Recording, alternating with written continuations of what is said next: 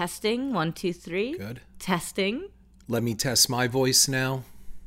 No clipping. We're you're good. A little louder. No, I'm louder because I have a deeper voice. Do we have to not talk over each other? We can talk over each Oh other. my God, I don't know what to do. That was good. Hey, it's Lisa, also known as Mrs. Mad Money Monster, and I am back for another episode with Mr. Mad Money Monster on the Mad Money Monster Show. Yay. You do that every time. I know. No, you usually do the yay. But it's much more enthusiastic than yours. Yes. Okay.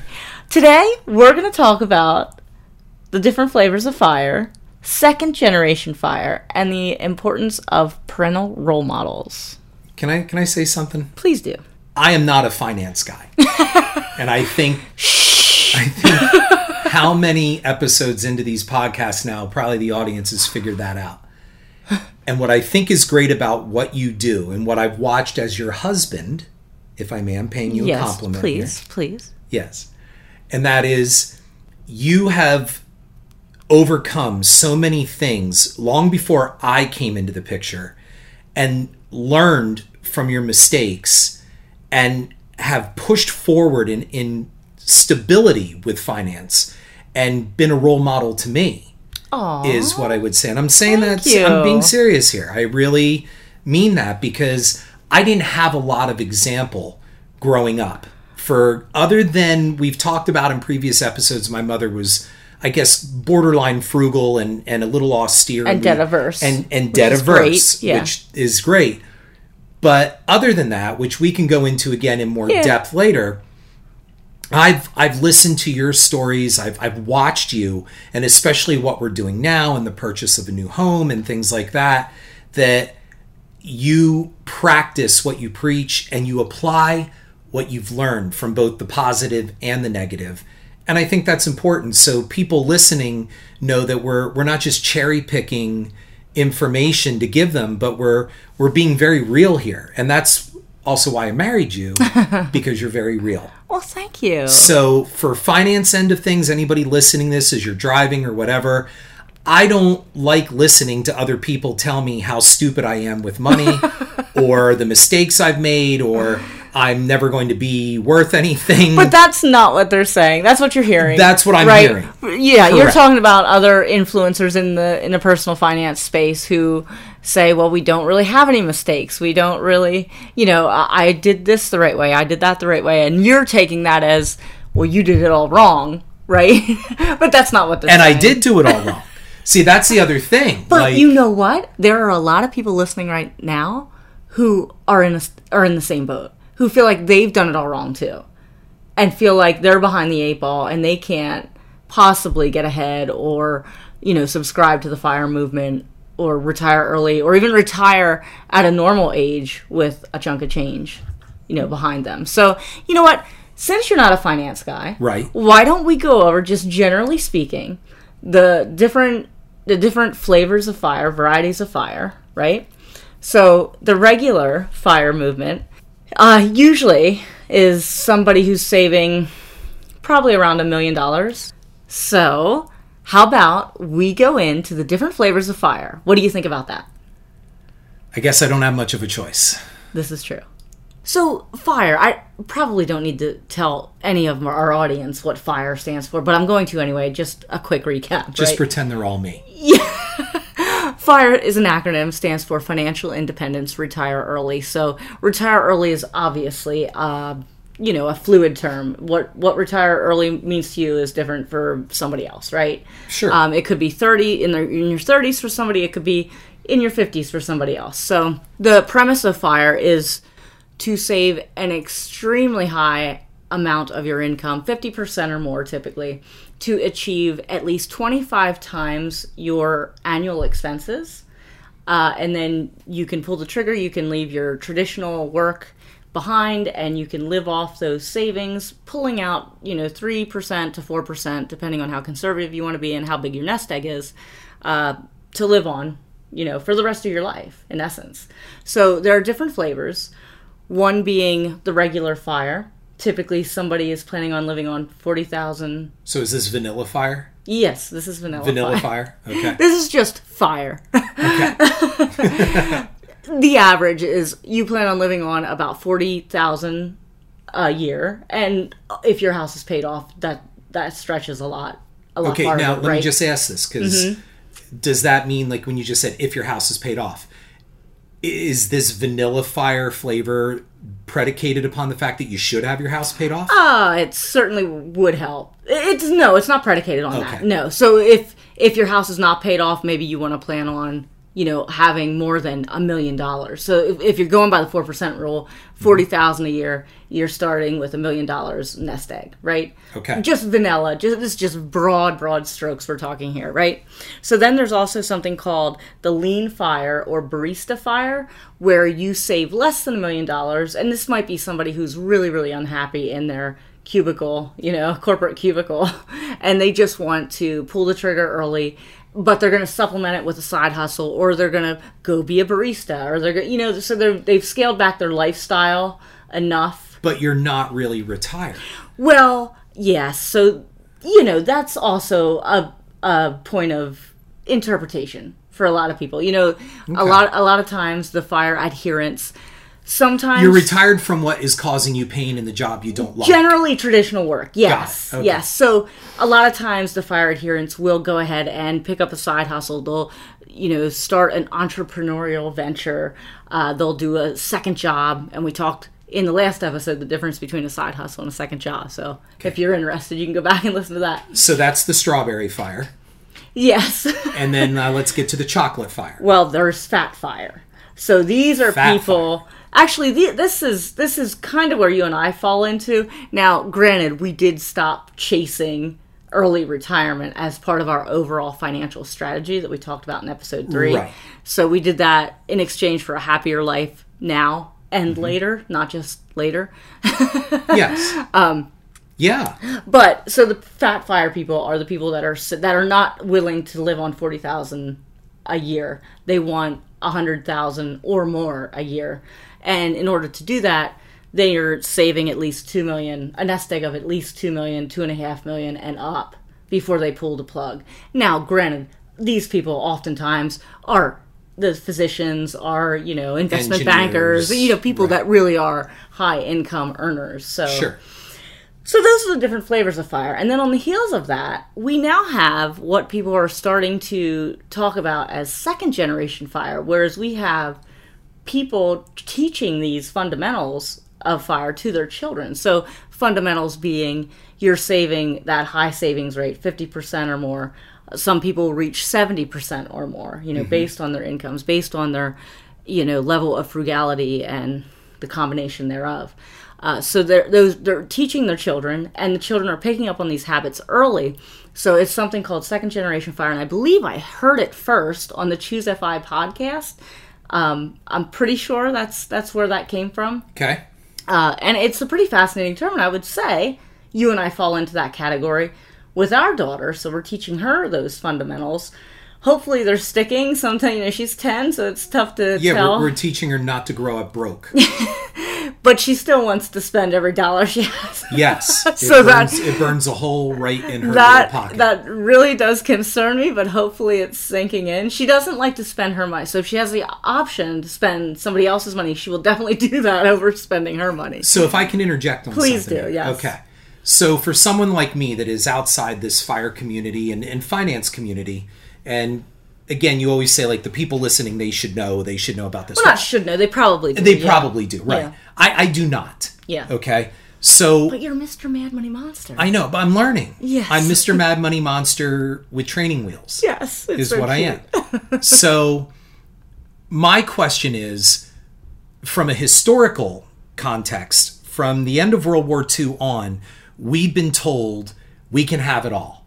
And it's immediate gratification. I want this, I can go buy it. If I don't have the money, I can get it on credit. It's the American dream. Right, the American dream. However, that construct is flimsy. So it seems like the fire movement, or even with this second generational fire movement, and that is somehow, it seems to me, applying the brakes to this type of thinking that has dominated the American landscape for the last, I don't know, 100 years, 60 to 100 years. Oh, definitely. It's definitely a move away from consumerism. Right. So would you say it's classified as a move toward truly living within your means? Yes, living well below your means, I would say, and really figuring out what brings you happiness. So that doesn't necessarily that's what I'm mean getting at. Right. The brand new car or the latest eye trend or the giant house or the latest eye trend or exactly. But where the lines are blurred, a lot of people listening, I'm sure, grew up with that American dream of the latest car and the latest... Okay, so I'm really curious. Sure. Anybody listening, I would love if you emailed to the blog and emailed Mad Money Monster. The Mad Money Monster at gmail.com. There you go. The Mad Money Monster at gmail.com. And tell us, what do you think the American dream is? What is your American dream? Right. What is your American dream? What did you grow up with? What were you told was the American dream? Whether your teacher told you, whether your mother told you, your father, whatever it was, or what television tells us what the American dream is. Oh, sure. Media. Of course, media influences us, right? Right. Yes. Well, especially television. Yes. Television changed the entire way we think over the last, 60, 70 years. Yes. So I would love to know that. And I'm not saying it just, to be patronizing. I want to know. Well, what's your American dream? My American dream, wow. Here it is. My dream. What did you grow up thinking was the American dream? I grew up thinking the American dream was having a nice home, having good clothes, and having money in the bank. That's what I was told the American dream was. Nice car? A nice car, have a decent car, yes. Yeah. I was never a car guy. Yeah. So it never mattered to me. I always wanted a nice car, like a decent car, but I didn't have to have a Trans Am or a Camaro. And that's fine for those who want that. Mm-hmm. It isn't what I wanted. Mm-hmm. Okay? So for me, it was pursuing what I wanted to do ever since I was a child and finding a way to earn a comfortable living doing it so I don't live in squalor and I die broke or, living on charity and not able to pay medical bills for when I inevitably fall ill.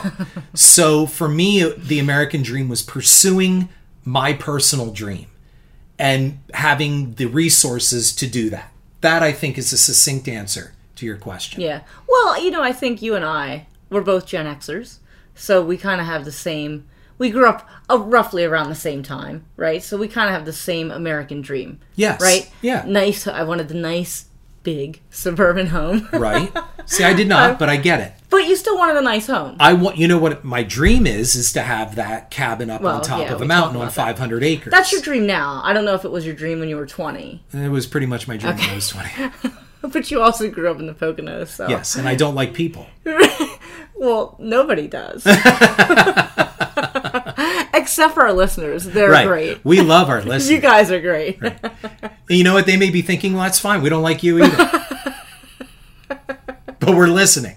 So we're all driving down the road together on this podcast, and we all don't like each other. Okay, so my American dream, of course, big suburban house, big impressive suburban house, right? Like you said, lots of money in the bank, the nice new car, just the standard, the nice clothes, just the picture perfect Stepford Wives kind of scenario, right? Yes. So yeah, that was my American dream. The thing is, where do we get that all from? Is that certainly I didn't get a lot of that from my mom. And you certainly did not get a lot of it from your mom. We had very little coaching, I think it's safe to say, with our parents on finances. I don't know about that. So, no, you're wrong about that. Okay. We had a lot of coaching about finances. It might not have been the right coaching. Oh, fair enough. Or maybe not coaching, but modeling. Yeah. Of course, the media and television and all that. Yes, that too, that reinforced it, but our parents were our biggest influencers. So let's bring it back then to this second generation fire. Yes. Fire. So where is that going? What does it mean to people listening right now? Well, it means that if you're a FIRE adherent right now, if you are chasing financial independence and then an early retirement, they're teaching that. They're modeling that for their children, and they're also actively teaching them the fundamentals so they're not ready to drop all their money down on that brand new car when they get their first job out of college, right? They're not going to sign up for that credit card when they hit the campus and start charging, pizzas and beer every night and not be able to pay it back. Yes. So they know the pitfalls of the financial world, and they know how to avoid them and stay on the right track from early on, which is incredible when it comes to compounded interest and things like that, and building wealth in the long term. So really, a lot of this, you know what this reminds me of? Tell me. It reminds me of, and this is my perspective, not reflective of Mad Money Monster blog or anything like that. This draws a parallel to me of like all these books on fad diets. For as long as I can remember as a kid growing up, there was this book on how to diet, and then there's this way to diet, and then there's this new way, and this new way, and then there's the all liquid diet and the Atkins diet, and we go on and on and on, and yet we're all still fat. Like the country is still for fat. Yourself. I'm not saying you, I'm honey. kidding. Of course not. Of course not. But you know what I'm saying? That we still have a fat problem. We still have a weight problem. That obviously we need to be publishing all these books because we have a problem. So the FIRE movement, we have all these different retirement plans and new ways of doing things. Fire, lean fire. Right. And different color Second flavor generation. fires. We have chocolate fire, vanilla fire, strawberry fire. No, you fat can't. fire. Okay. You can't. You're comparing the FIRE movement to a fad? No, I'm not fad saying diet? a fad. No. I'm not drawing it to a fad. But what I'm saying is we have all these different things, which really it comes down to. Let's break down the diet movement for a moment. And that simply is eat right, exercise, cut your sugar, cut your alcohol intake, don't smoke, and again, come back to exercise and take care of your body. That's really it. So with the finance movement, to me, as somebody on the outside of this and just starting to come into the realm, it's like, why wouldn't you want to be financially independent? Why would you want to be beholden to credit cards and banks and constantly in perpetual paying this one and paying that one? And who wouldn't want to retire early from their traditional job or to enjoy travel and do all the things that people retired people do. Who wouldn't want that? Right. So let's go back to yours right now. Sure. Since you're Mrs. Mad Money Monster and you started this whole thing in the first place. Yes, I did. Let's go back. Describe a little the time and era of when your mother grew up as a little girl first. Because anybody listening right now, we all make the choices we do based upon the influences of what we saw growing up. And sometimes our lives are spent fighting those influences. Absolutely, yeah. Okay? Yeah. We don't succumb to all of them, but they're with us all the time. Mm-hmm. So let's go back a little bit to your mom. Okay, and your father. Okay. And what they experienced. Your father grew up in a very different time. And how this is going to eventually go. People are sitting there going, oh my God, we're going to hear this story. No, what it is everything that happened before you came along has influenced you up to now. Yes. Okay? Yes. It's generational. So let's just start this. This is the meat of really this podcast. Sure. And we're going to be continuing this into other ones. Of course. Yeah. But let's hear it. So my mom was born in 1945, right? The end of World War II. Right. She was born to a single mother, my grandmother, also known as Grammel for our listeners. Never heard that before. Grammel. Grammel. Not grandma. Grammel. Grammel. Anyway, moving on. Yes. Grammel was one of, I believe, 7 kids. So my mom grew up in an extended household. So she was the grandchild, the only grandchild in that household. So there were the parents, the 7 children, and then she was the child of one of the children. Right. Right. So obviously attention is stretched thin. Yep. My grandmother did not, she was young, right? She was young when she had her, single parent. Didn't have, depended on her parents to raise my mother, really.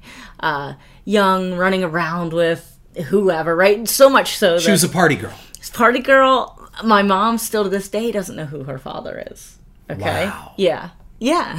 So there's that. Truth bomb. That's a pretty good one. So, Grammel never... Look, you're having a child that young in 1945, it was more of an uphill battle. It's an uphill battle today, Yes. but so much more then, right? It's an uphill battle pushing a boulder. Yes. So with that groundwork, my mom saw different, uncles, come in and out. Uncles wink wink. Uncles come in and out of her life. Some not so nice, some very nice, some a little abusive. So, so that's sort of your cycle. your mother grew up with instability and most of all kind of invisible. Oh yeah, she really had to fight. It's funny. She really had to fight to get any attention. I mean, the grandparents absolutely adored her, right? The children adored her, but still, with that many people, you're kind of lost in the shuffle, right? And especially if you're a little Yes. child, you're even harder to be seen. It's even So when your mom talks about her childhood, what is the number one thing your mother constantly references and describes her childhood as? well, she talks about her nan and pap because those were the people, Right. basically her models, right? They worked hard, but she also talks about being sick a lot because. There it is. And again, till this day, my mother is a major hypochondriac, as you know.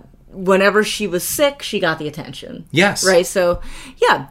And her mother paid attention to her when she was sick. Yes. And interestingly enough, it seemed like Grandma almost wanted her to be sick. So kind of, again, I wasn't there, but, I know that she took her to the doctors all the time. She would say, we're taking the day off. You're taking the day off of school. We're going to go have Chinese food. She would put a Band-Aid on her arm, say, tell your teacher you got a shot. Your grandmother tells your mother, we're taking the day off, going to get a Band-Aid on your arm, tell them the doctors gave you a shot so we can go get Chinese food. She spent money. Oh yeah. My grandmother was a child. She was spending any money. She would clean houses. That's what I was just going to ask. Where did she get this money Yeah, from? she would clean houses. And any money she had, she would spend on Chinese food, on the movies. But again, she was living with her parents, right? Who were providing most of the, the stability and everything you need for a household. Fast forward to my mom going to high school. My mom, from what I've gathered, didn't have any financial education, not even financial education, life education, like wasn't given any tools to help her develop or help her know that, an education is important or, the education ties into how much you earn later in life. So my mother was overwhelmed in ninth grade. Right. She was so overwhelmed going to high school that she dropped out. Like she hid under a stairwell, a staircase in ninth grade. Wow. They eventually found her, and she just dropped out of school because she couldn't handle the overwhelming, feeling she had from being at a high school with all these kids and all this commotion. And it was just too much for her to take, so she cut out, and that was the extent of her formal education. It was fight or flight. Yes. That really sums up your mother right there. So Yes. her formative years, all the way up to ninth grade, which is young adulthood, is basically survival and being seen and trying to she was treading water is what she was doing. Yes, I think my mother's entire life actually has been survival. Yes. But yes, we can get into more of that. So let's talk about your father then. So you have your mother growing up, Yep. born in 1946. 45. Yep. And that's at the end of the war. However, your father... Introducing my father, who was born in 1917. So just before the end of World War big I. age gap there. Yes. A 27-year age gap. Not surprisingly, because my mother was most likely, I'm inferring this, looking for a strong male kind of father figure, right? Mm-hmm. Plus her male father figure growing up was her grandfather. Yes. So oftentimes if you're recreating your family dynamics, my dad fit the mold. My mother, after the high school debacle a few years later, she was married to, a close family friend, I guess, that was in and out of their lives. Both about the same age, had children young.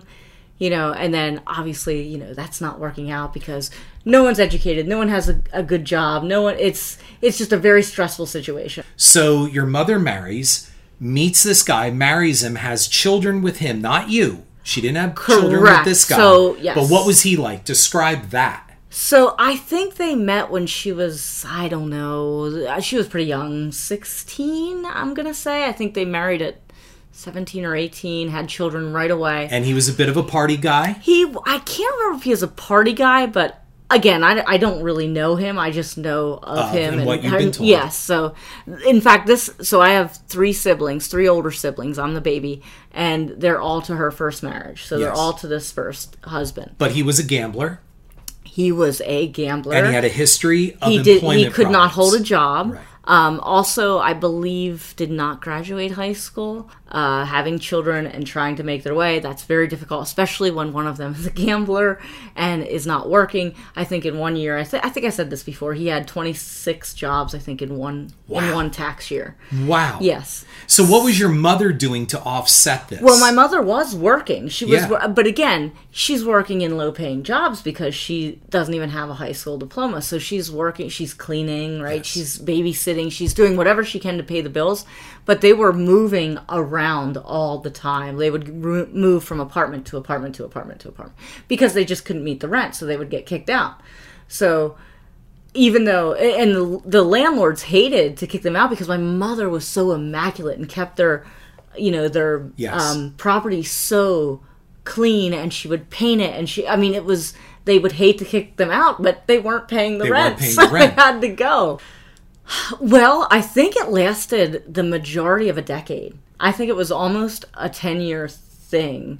Maybe. So she was in her late 20s? Late 20s when that marriage was falling apart because, it just couldn't sustain itself with 3 children at that point, no money, moving all the time. It was to the point, I don't think, with some of my mother's pregnancies, like, she couldn't afford a doctor, so there was minimal prenatal care, So it's safe to say neither her first husband nor herself were working toward any type of financial independence.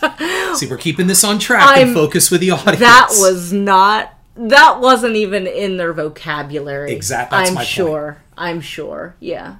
Look, that wasn't in a lot of people's vocabularies back then. Right. And what I'm saying is it was living moment to moment and living for the now. Yes. Credit.